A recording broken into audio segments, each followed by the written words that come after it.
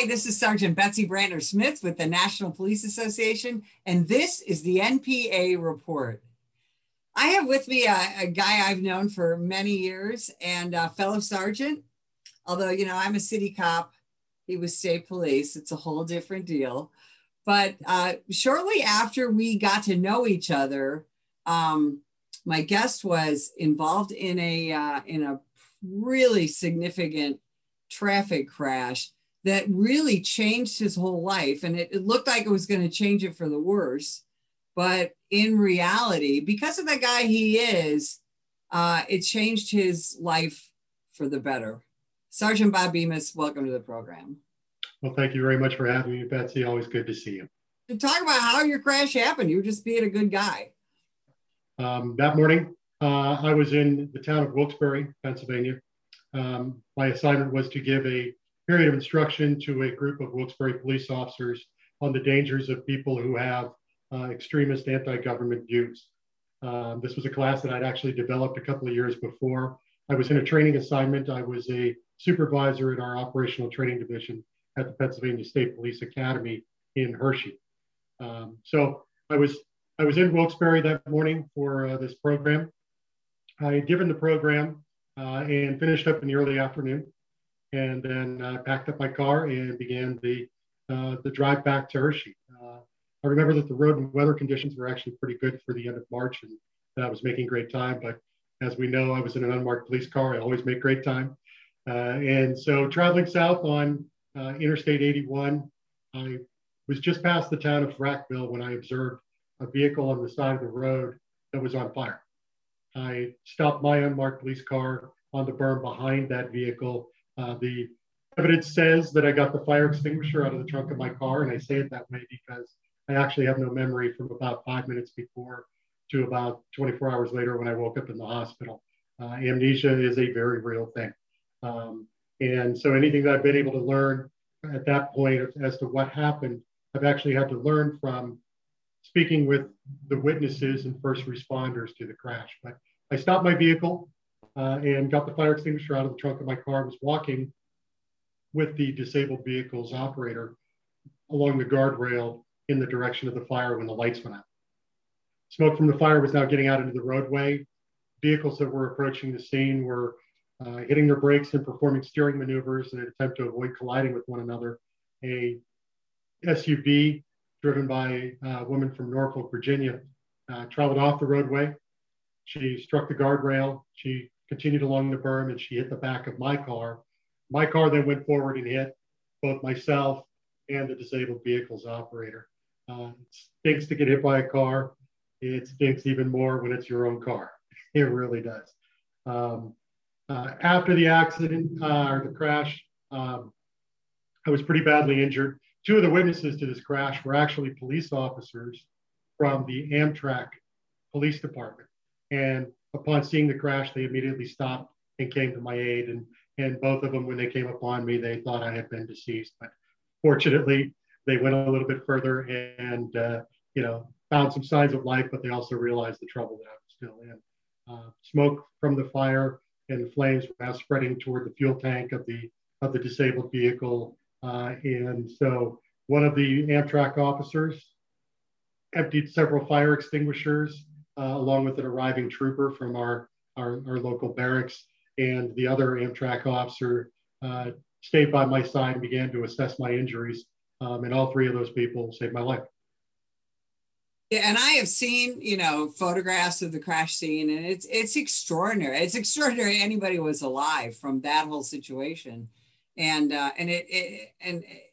as you talk about it, it seems like a movie, right? Flames and maybe a dead cop and maybe we're going to have an explosion. Just extraordinary. You're a guy. Okay, so here you are. You're the training sergeant for a large agency and a real squared away agency.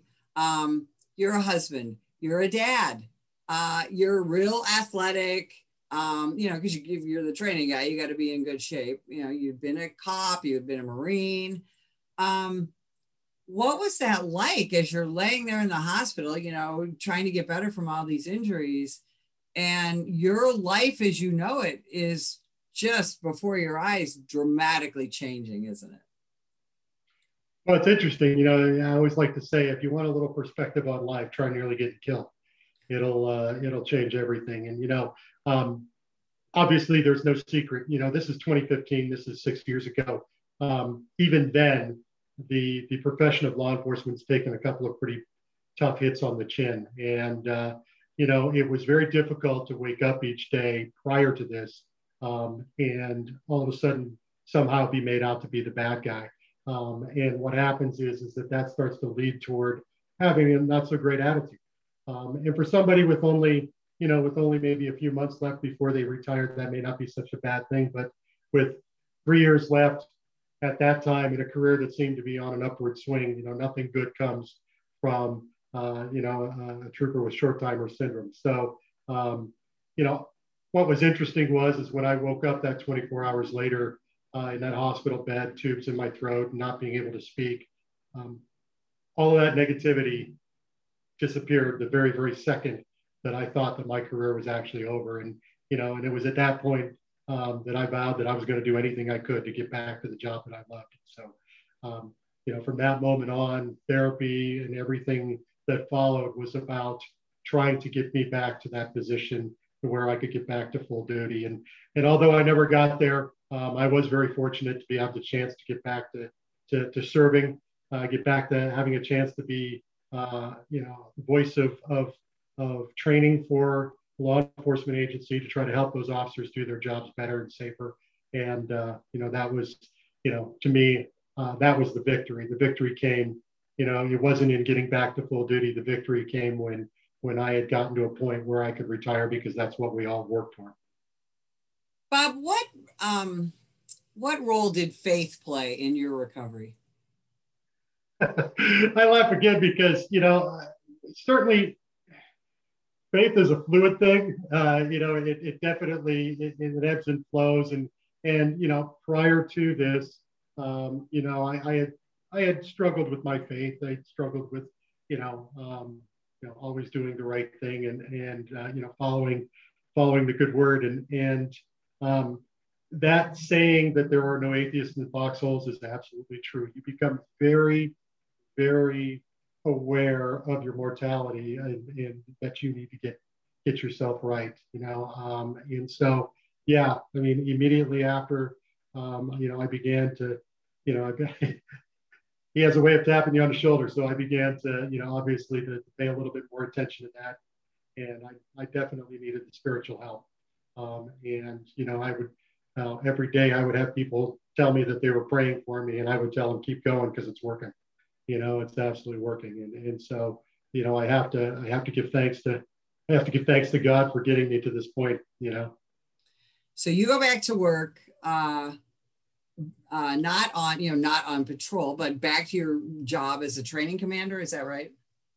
Yeah, as a training sergeant, I went back and I actually resumed my teaching career, traveled all over Pennsylvania teaching my classes. And as long as I could stand in front of a group of people and communicate information, I can be effective. Excellent. So you decided after coming back to work, then at some point you decided, like we all do, to go ahead and retire. So here you are. You could sit on the couch or sit on a beach or whatever and be that retired cop. But you chose a very different path. And in fact, you actually chose multiple paths.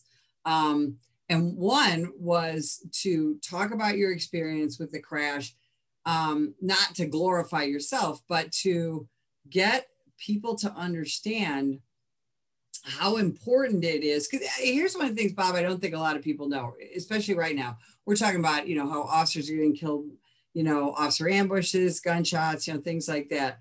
But year after year after year, more police officers die in motor vehicle crashes or getting hit by vehicles than we do by felonious assaults, right?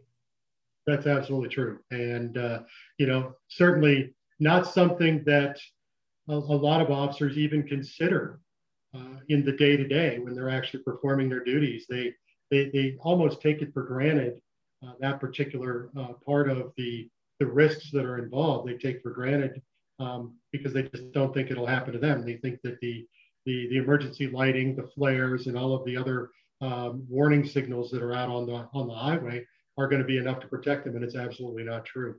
Unfortunately, there are so many struck by incidents that are taking place year after year, and it isn't just law enforcement officers. It's firefighters, it's EMS, it is towing and recovery. The towing and recovery folks are getting killed at a much greater rate than any other occupation out on that highway. And it isn't until something like this happens to you that you become very concerned about those dangers. So, well, and yeah, that's the thing is we in law enforcement, fire, ambulance, tow drivers, even roadway workers, we get very comfortable with being right in there in the traffic, and we start to get complacent and not pay attention to it, right? That's absolutely correct. And so one of the things that I decided that I wanted to dedicate my life to afterwards was being an advocate for traffic safety and you know, trying to get that message out of, you know, the proper way to set up an emergency scene, clearing that scene quickly, and not only educating the emergency responders, but also being a voice to educate the public as to what their responsibilities are when approaching an emergency scene, why they need to slow down and move over to give a little bit more room to work, why they need to be focused on things outside of their vehicle, not everything that's important to them on the inside of their vehicle. And so that's, again, one of the things that I'm proud of is having the opportunity to lend my experience to, you know, to that cause. So here we are in the age of defund the police, reimagining the police, all of that.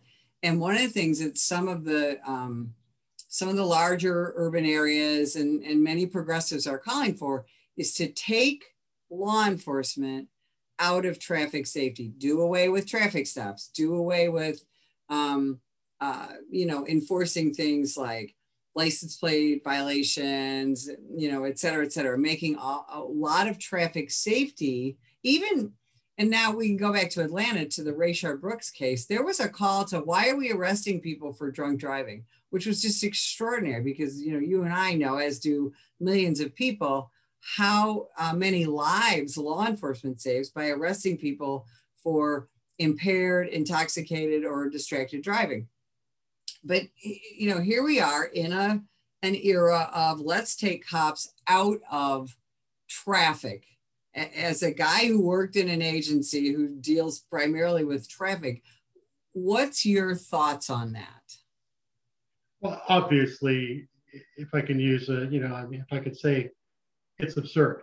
It is absolutely absurd to think that you can somehow come up with a better mousetrap, if you will, to enforce traffic regulations.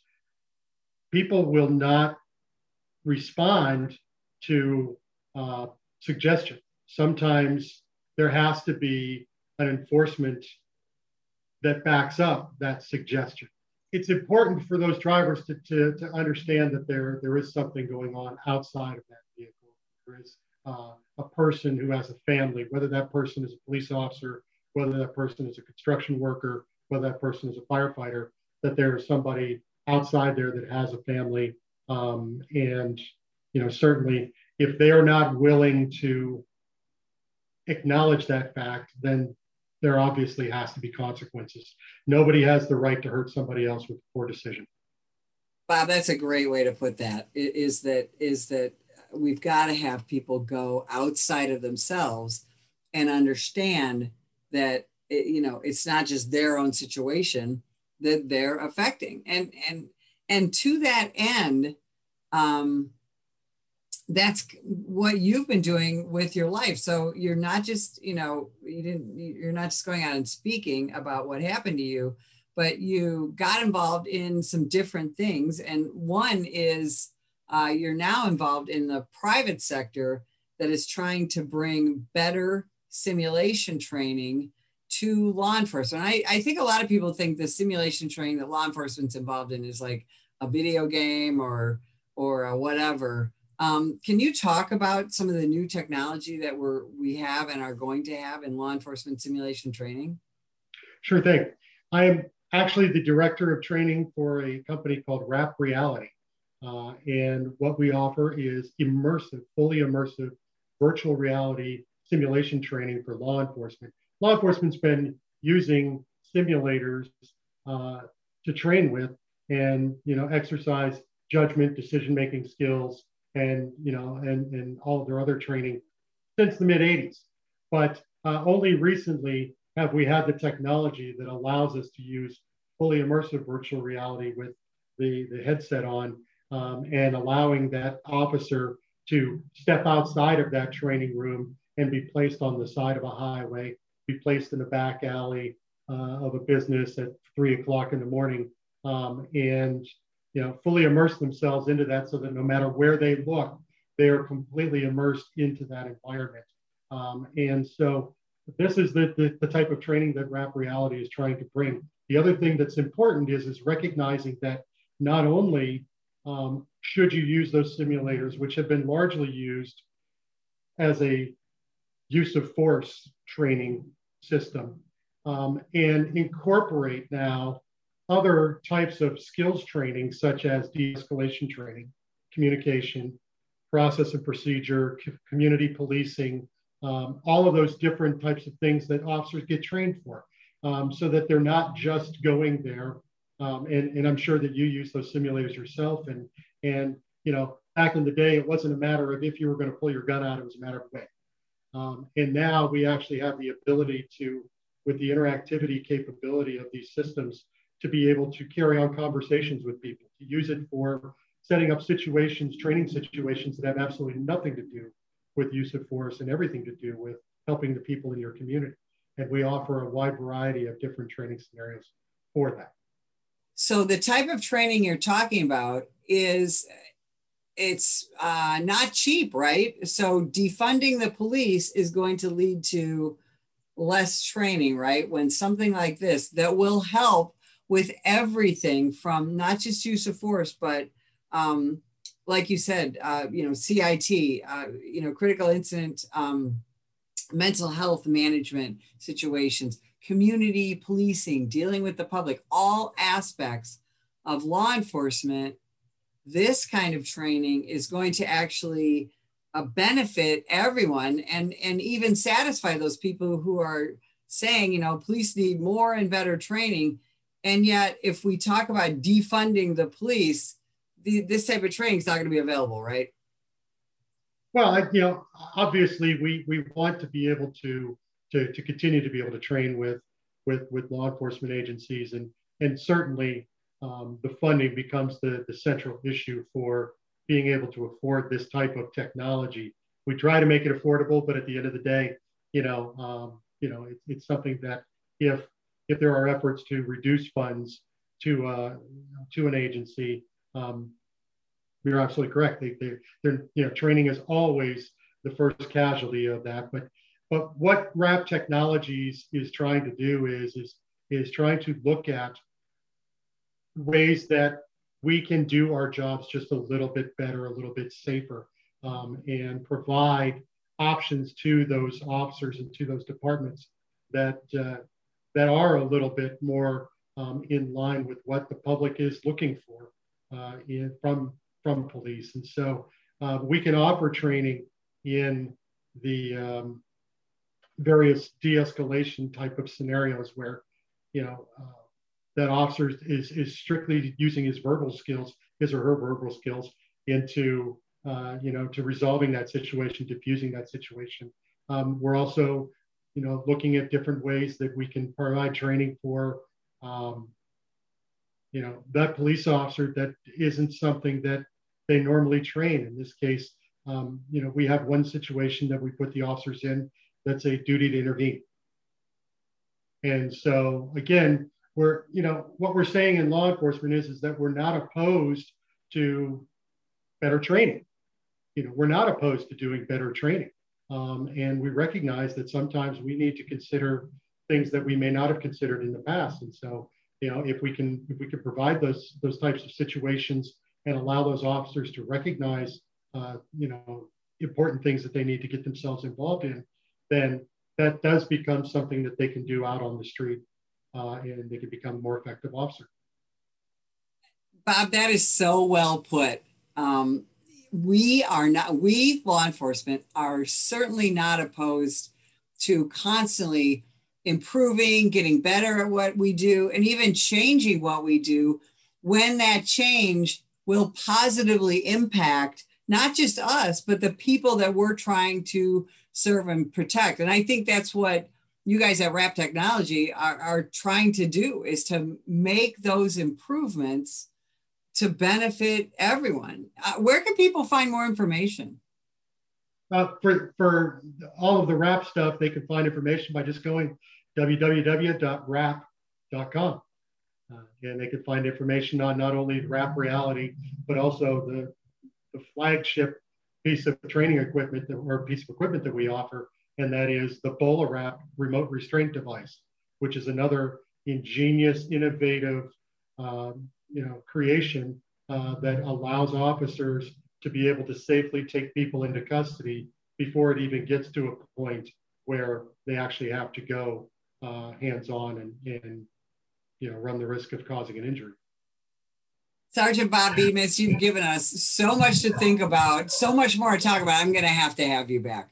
Thanks so much for spending time with us. And if you would like more information about the National Police Association, visit us at nationalpolice.org.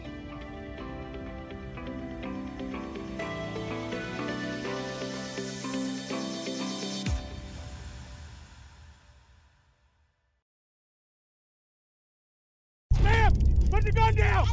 Put the gun down! Last year, law enforcement officers were involved in hundreds of thousands of use of force incidents. A use of force incident is when an officer must use nonverbal tactics to gain control of a dangerous situation. Put the knife on the ground. In many cases, officers have no choice but to use force when a suspect doesn't comply with a lawful order.